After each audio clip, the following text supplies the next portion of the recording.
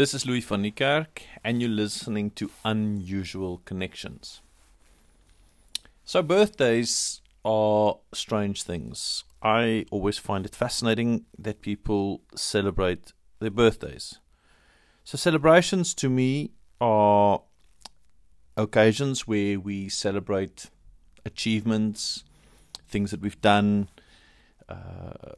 possibly events that have happened, the end of a war, the start of a new beginning, something to that effect.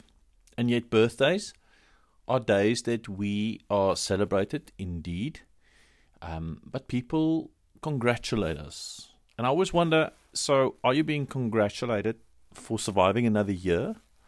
Are you being congratulated for having been born all those many years ago on this specific day? What exactly is it that you are being congratulated for on your birthday?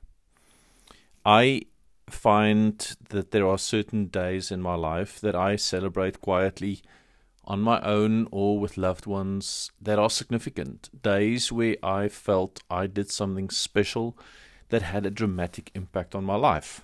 For example, I celebrate the day that I chose to no longer continue studies in theology, but to change to engineering, which has really defined my life and my career. I also celebrate the day that I decided to walk out of my first marriage, which had a dramatic impact on my life and on my son's life, and for that matter, on my wife and the family that I now have. It had a dramatic impact on their lives. And those days are days that took courage, days that I had to do something dramatic, and those are the days that really I can be celebrated for, stuff that I can be congratulated for. Now, don't get me wrong, I'm not against being celebrated, and if people then choose to celebrate your life on the arbitrary day that coincides with the same day that you got born on, wonderful. Unfortunately, birthdays also come with an element of burden. There is the expectation and the general social understanding that this is your day. This is the day that you can be a little bit selfish and you can look after yourself, or the people should spoil you. And yet the opposite is true. People have expectations on your birthday that they want to be able to speak to you, phone you. They want to be able to come and have tea and cake and spend time with you. And without them realizing it, they're putting social pressure on you. Because now it's no longer your day. It has now become their day.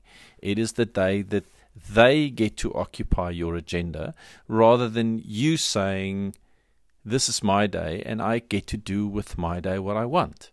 Because, quite frankly, it will just be rude and unappreciative if people phone you to say, we would like to come and congratulate you, and you say, no, I want to be alone.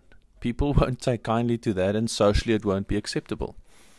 So without that being people's intention, birthdays inevitably turn into the day that I dread most, because it is the day that I have the least freedom to do what I want to do, and in the day in which I have to satisfy other people's needs. Their needs to love me, their needs to celebrate me, their needs to come and wish me well, but it still remains their needs. Now, this is an ongoing debate between my wife and I, who I think silently think that I'm ridiculously skeptic over the topic. And yet I am just seeing it from a different perspective, and I am just connecting unusual dots, which is true to my form and true to who I am and how I see the world. So if maybe you have different and unusual ways of connecting the world, maybe you should tell me and we could debate some of those unusual connections. Until such time, this is Louis van Niekerk for Unusual Connections.